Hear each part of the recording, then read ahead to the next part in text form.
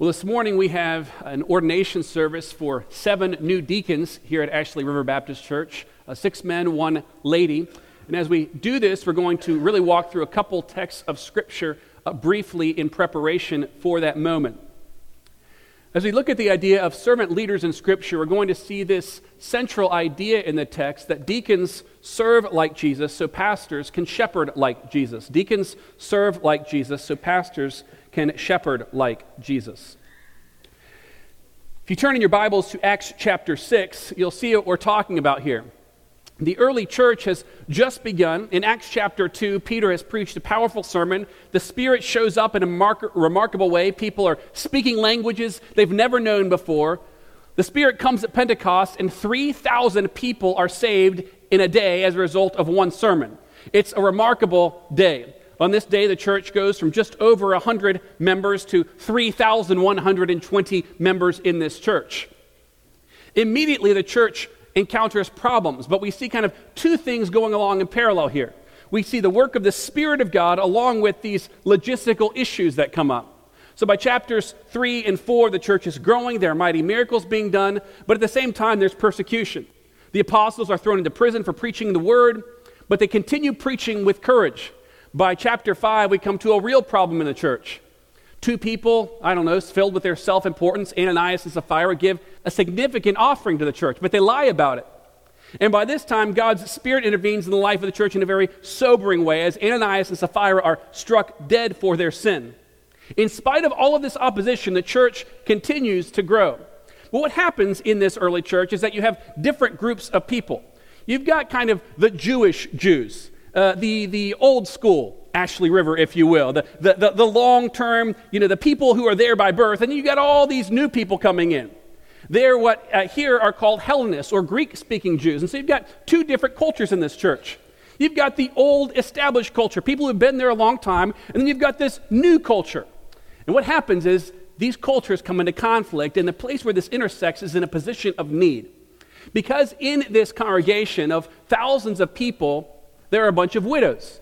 There are Jewish-speaking widows, Hebrew-speaking widows, and then there are the Hellenists, the Greek-speaking widows. Now, both of these groups are Jews who have come to faith in Christ. But one set of people, they're Jewish in their culture, and the other set, they're Greek or kind of foreign in their culture. They're sort of the immigrants.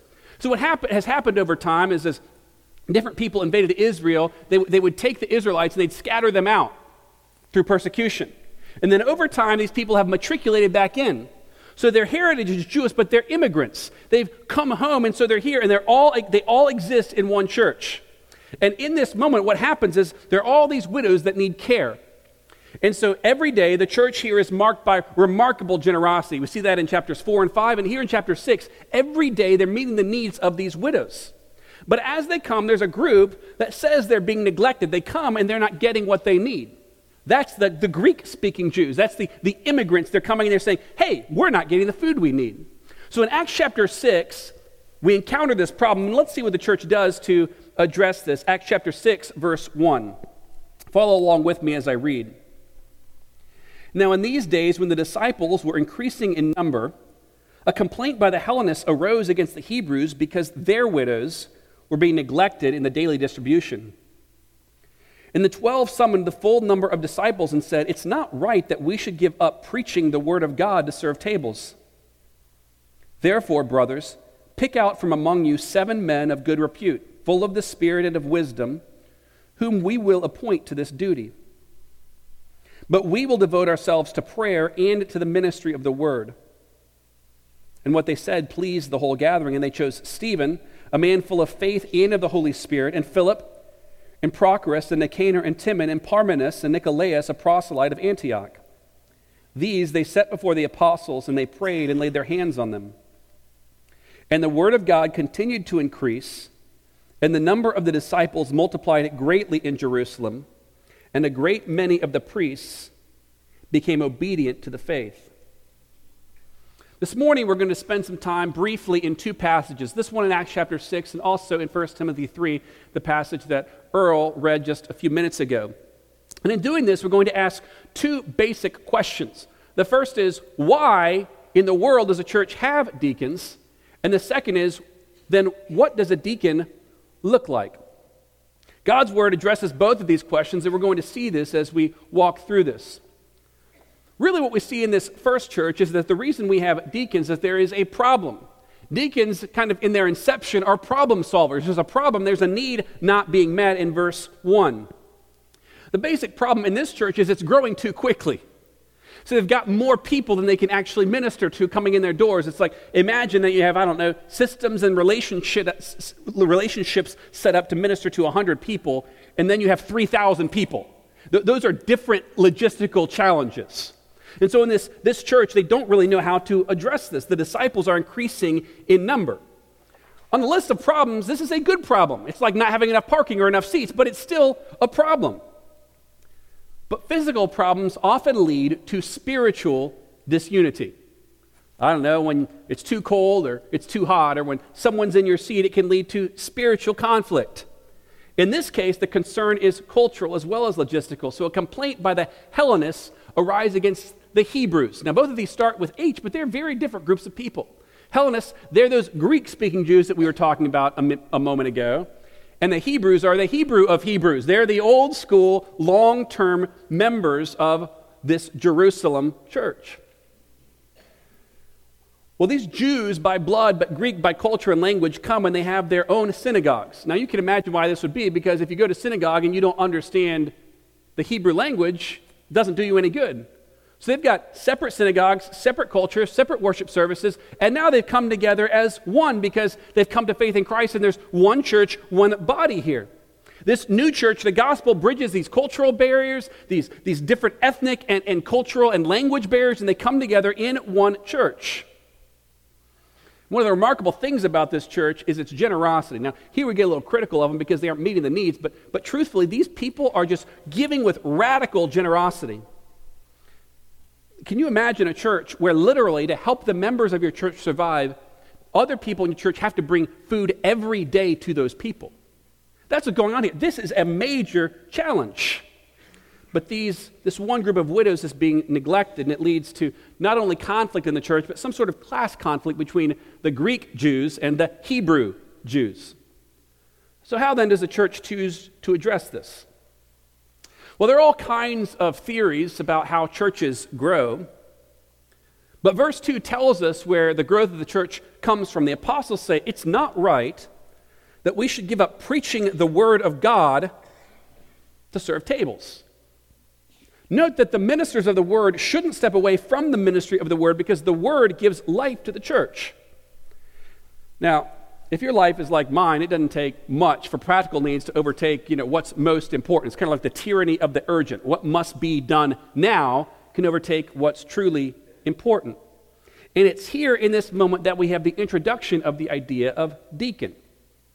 They talk about serving tables, and this word serve tables is to deacon tables. It's not that the apostles are above this work. We see Paul later on. He's making tents to make a living. It's not that. It's literally that there is too much to do. They can't give themselves and succeed in all of these things. In the life of the church, the Word of God and prayer is how the Spirit of God works. So what we see here is you cannot understand the office of deacon apart from the office of the ministers of the word. Or, you might say this way, you can't understand deacons and pastors separately. They go hand in hand. They work one alongside the other. How does a church grow? God gives life to the church of God by the power of the Spirit of God as faithful ministers preach the word of God. That's how the church grows. The essence of a pastor's job is to lead a congregation with the word.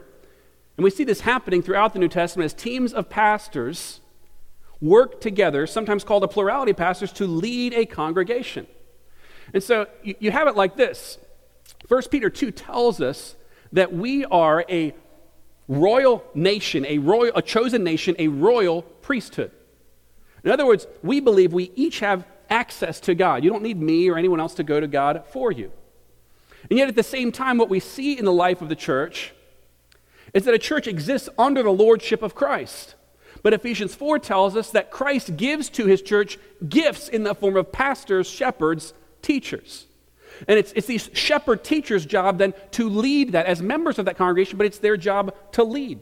What we see here in Acts chapter 6 and 1 Timothy 3 is that alongside those shepherd teachers, God gives servant leaders to the church to serve alongside them, and they serve hand in hand to lead and guide a church. The ministers of the word shepherd the congregation with the word, and the servant leaders care for practical needs to assist in that ministry. So the growth of the church happens because of the faithful preaching of the word. And if that's true, you can't cut off your growth source to care for needs, because if you do that, you'll shrivel up and you'll die. So somehow you have to be able to care for logistical, practical challenges as well as keep the life flow of the Word of God coming to a congregation. So the apostles, being Spirit-inspired geniuses, propose a solution. Hey, y'all figure this out. Choose 7 men who have solid Christian reputations, people who are full of the Spirit and wisdom. Bring them back to us, and then we'll set them apart for this work. And the point of this, verse 4 tells us, is to free up these ministers of the word for their ministry of the word and prayer. And these two things go hand in hand. Well, you can imagine coming into this moment, there's significant conflict. They probably just had a business meeting where everyone was standing up and yelling about who's getting food and who's not. And someone comes up with a good idea. Hey, let's work this out together. And so in this meeting, they propose a solution, and verse 5 tells us, everyone is pleased. Now, can you imagine that? People are literally hungry, they propose a solution, and everyone's happy about it. That's like a win-win-win. Everyone wins in this case. So they bring them back, pray over them, and the apostles lead the entire church in this process. Verse 5, what they said pleased the whole gathering. So then the congregation participates in this moment. They affirm and set aside these men to function as servant leaders in the church. What happens as a result? The church grows in health and number. Physical problems that led to spiritual disunity. And yet, very pragmatic, very simple, feeding someone food who needs food leads to a remarkable impact on the health of this church. Verse 7, the word of God continued to increase. The number of the disciples multiplied greatly in Jerusalem, and a great many priests became obedient to the faith. So why does the church grow? Because God blesses the ministry of His Word, and people are coming to faith in Christ. But that is not possible apart from the ministry of these deacons. These deacons step in and serve in the life of the church. So what is it that deacons do? Deacons meet practical needs in a way that allows the gospel to advance and the peaceful unity of the church to flourish. So the combination of these deacons and these ministers of the word provides fertile ground in which the gospel can grow. Now, my brother was here this weekend, and we were spending some time working on my car this weekend. I say I was handing him tools. He's pretty good at it. I'm pretty bad at it. But we're working on this, and if you know anything about the engine of a car, it's got different moving parts, gears in it. Well, what is it that lubricates that and allows those pieces to move together in a seamless way? It's oil, motor oil. And if your engine runs out of oil, what happens? It's done. It's burnt up, right? Your car is dead in the water. Now, a quart of oil might just cost you, a handful of dollars. But it's really, really important. And if you don't have it, the engine will seize and you will die. Well, deacons are the servant leaders who are like the lubricating oil on the life of the church. They serve in a way that allows the church to flourish and grow. It brings peace and unity and harmony. It allows those different pieces to move together. This weekend, I saw a deacon in action. Now, it wasn't here at the church. It wasn't necessarily a spiritual gift. This person was being paid to do this. But yesterday, as you all know, we had a couple of memorial services here at the church this weekend, and so I was kind of in and out all day. Well, I think it was the second one, I'm not sure, but Liz texted me. She said, hey, I need you to pick up some chips and some salsa on your way home. We're having this chicken tortilla soup, and you need to pick this up. I said, okay. So I go to Harris Teeter next door here, and I go to get this, and Saturday, mid-morning, the worst time to be at the grocery store. There are lines everywhere, and so I go to the self-service checkout, and I'm there checking out, and I'm like, ding, ding. I'm feeling pretty good about myself. I'm rolling through it. I found everything I needed without, anyone telling me directions, and I'm checking out here, and I have, my chips bagged, and then I put, salsa. It's in a little couple glass jars, and the way this works, it's like you can buy two and get a discount. So I bought a couple, and so I'm there. I've got them in the bag, and I go to pick up the bag, and this bag was one of a series of bags that we found out after this. It was like someone had taken a razor blade and just sliced the back of them. So I picked this up, and boom, glass, salsa everywhere. You know, my pants, my shoes, all over the floor. And so I'm immediately embarrassed because there are like 6 of these stations here. And then this kindest lady, I don't even know her name. Now, she's paid to be there, but she comes up and she says, I'm so sorry about that. You go get your, and so I go literally, they never scanned them. I grabbed 2 other jars. She's cleaning it up. She's like, I hope you're not doing, I'm not, no, I'm fine. I just want out of here at this point. I don't want anyone cleaning up my shoes, or I just want to get out of here. I'm embarrassed. And so I'm like, I'm going to grab this stuff and go. And literally, she did everything she could. And then she goes and she's like realizing that like there are half a dozen of these bags in a row and they're all the same. It was like, I don't know if the machine had cut them or what. So we go to the other side. She gets me a couple bags. She gets me out the door. She did everything she could to make that terrible situation as easy as possible. And I thought, what a picture of someone just coming alongside and serving and really lubricating a very awkward situation in a way that just practically says, here, let me help you out the door. And that's really what deacons do. They come alongside and they meet needs in a way that allows, difficult situations to work smoothly together. So this brings us to our second question then. What do deacons look like? Now by this I don't mean, we could put pictures on the screen. That's not what I mean. I mean, like scripturally, what's the character of a deacon? We have 2 offices outlined in Scripture in the life of the church. We have pastors and you have deacons. In the New Testament, you have 3 words for the office of pastor. You have the word pastor. Normally it's actually a verb, to shepherd, like to take care of sheep. You have the word elder, which is the most common word for pastor. And then you have the word overseer, or sometimes it's called a bishop. Those are 3 words describing the office of leaders in the church. You have another office in Scripture, and that's the office of deacon. Now, this is very complex. You have 1 word describing the office of deacon. It's the word deacon. So if you can get that word, then you see this. And so you really just have these 2. You have 3 for 1, but then you have deacon for deacon, and deacon just means servant. These character qualities are outlined in 1 Timothy chapter 3. So what are the character qualities that we should look for in a deacon? The bottom line is that deacons should be men or women of spiritual maturity. So we have the first church, 7 men set aside, but by the time we get to Romans chapter 16, we see this church setting aside a woman for this, and we also see character qualities for women outlined in 1 Timothy chapter 3. The first characteristic is that deacons are Christ-like believers. We see this in Acts chapter 6, verse 3, and also 1 Timothy 3, verses 8 through 13. If you were to read through the list of characteristics of both pastors and deacons, what you would see quickly is that the thing that jumps out is not that these have to be the most gifted people. It's not that they're the most talented people. It's character over gifting. In fact, the only thing that relates to gifting in any of this is that pastors must be able to teach. If you can't teach, you can't be a pastor. But in other words, it's more important that the leaders of a church model faithful Christian living than that they be the most dynamic or most charismatic people. Now imagine with me this morning, and we're not going to take me because it wouldn't help us, but pretend Sheila Thompson is here. And we ask her to draw something for us, and we give her a picture of a horse, and we ask her to draw a dog. Well, you give her a model, and what she produces looks like that model. And so if you want, a sculpture or a painting or a drawing of a dog, you should give her a picture of what? A dog. If you want a picture of a horse, you give her a picture of a horse. And the point is that deacons are essentially pictures or models of what it looks like to walk with Christ. Paul says it this way. He says, follow me as I follow Christ. He's saying, here's the model. If you look like this model, then you'll resemble the original. And deacons are to model their lives after Christ so that they resemble Christ. And what we do is, in other words, we want to say, if you want to know what it looks like to walk with Jesus, look at that person. If you want to know what it looks like in a struggling, fallen, broken world, to try as best you can, to lead your family, to serve your church, to reach your community, look at these people. This is true for pastors, and this is true for deacons as well. People learn who Jesus is by spending time with people that look like Jesus, by spending time with people that walk with Christ.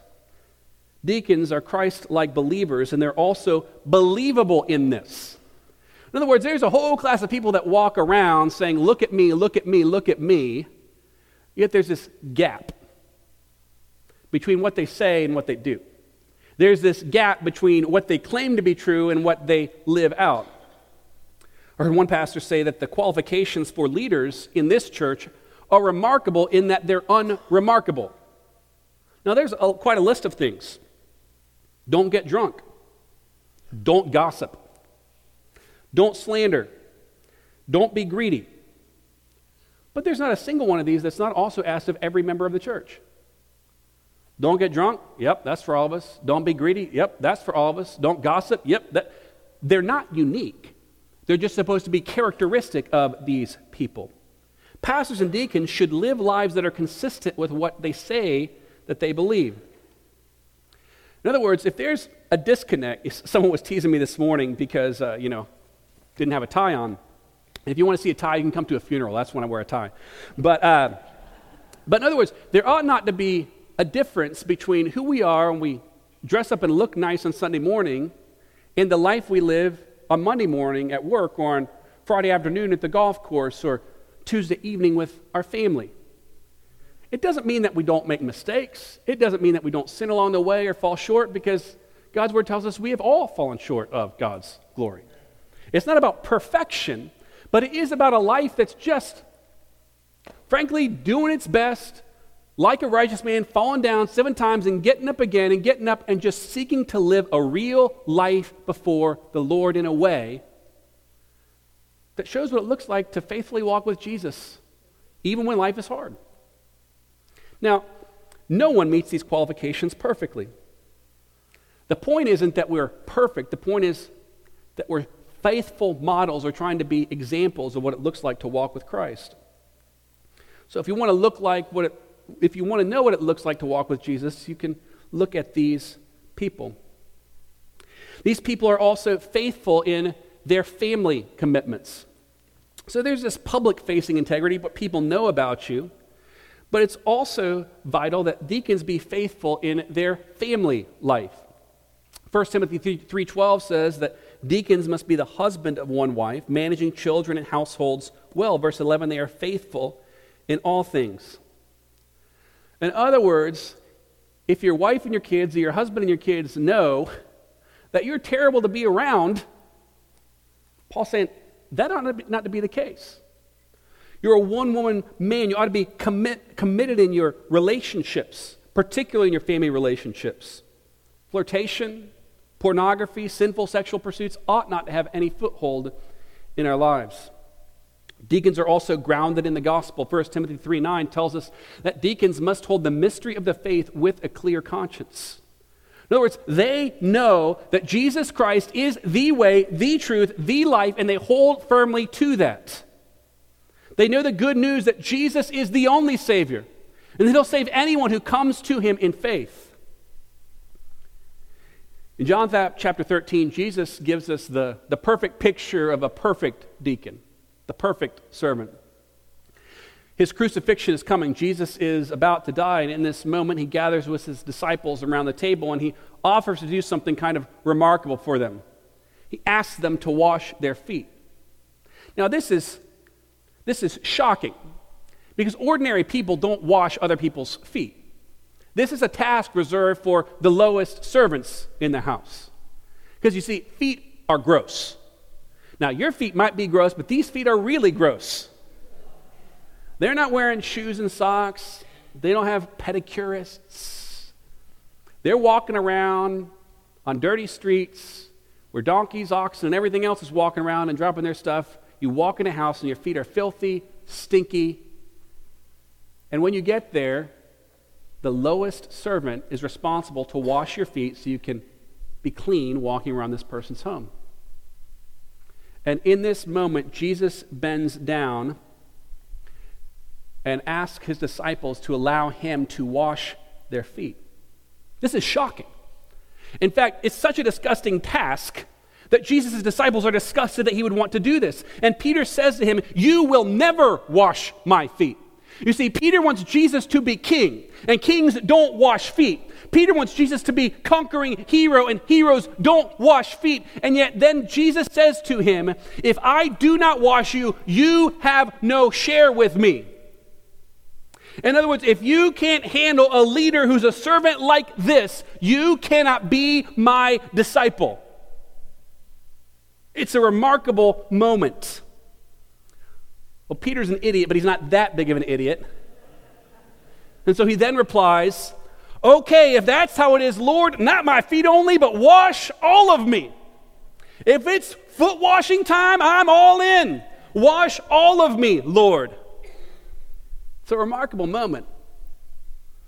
And yet Philippians chapter 2 tells us it's not the most remarkable moment of service in Christ's life. You see, this moment, this foot washing moment, is a small picture of the step that Jesus is about to take. Philippians 2 tells us that Jesus Christ, the eternal God, the creator of the universe, who spoke all things into being, humbled himself to become like us, to become a human being who got tired, who got weak, who never sinned but experienced discouragement, who experienced daily emotion. And yet at the end of his life, what Paul says is that Jesus humbled himself to the point of death, even death on a cross. Remember, the foot washing reserved for only the lowest servants, and crucifixion is reserved only for the lowest criminals. In the life of Christ, Christ is constantly placing himself in positions of service. The one who is Lord of all is placing himself below all. The one who deserves to pronounce judgment is placing himself under judgment.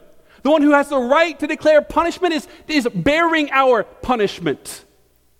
Isaiah 53 tells us that in this moment when Jesus bears our punishment, his face is so broken, so marred, so bloody that you couldn't even recognize him as a human being. He looks like a bloody piece of meat. And Philippians 2 tells us that in this moment when Christ placed himself under the judgment of God in the place of sinners, in love for those sinners, this is the moment of chief service. This is the chief deacon moment in Jesus' life. And what it means is that Jesus provides salvation for all. That anyone who comes to God in faith can be saved. And it's Jesus' servant heart, it's his servant leadership that does this. John chapter 10, Jesus links this servant, this deacon, with his shepherding, caring ministry. He says, I am the good shepherd, the good pastor. And how do you know who the good shepherd is? The good shepherd lays down his life for the sheep. Jesus is the perfect deacon. Jesus is the perfect shepherd. And in joining these two ministries, he gives his life for the sheep so that anyone who comes to God in faith will be saved from their sin. If you're here without Christ this morning, you have no hope but to run to this shepherd, to run to this servant and cry out to him, Jesus, would you save me? Would you turn from your sin and trust him? Before we close this morning, I want to think just for a moment longer about Jesus' model of servant leadership, John chapter 13. Jesus washes his disciples' feet. By the end of this chapter, Judas leaves to betray Jesus. Jesus has predicted in this moment that Peter will deny him. Now think about this. You've got a traitor. You've got a cowardly denial. And in this moment of conflict, brokenness, there's no more broken point in the life and ministry of the disciples than this moment. And Jesus gives what he calls a new commandment. He says, love one another.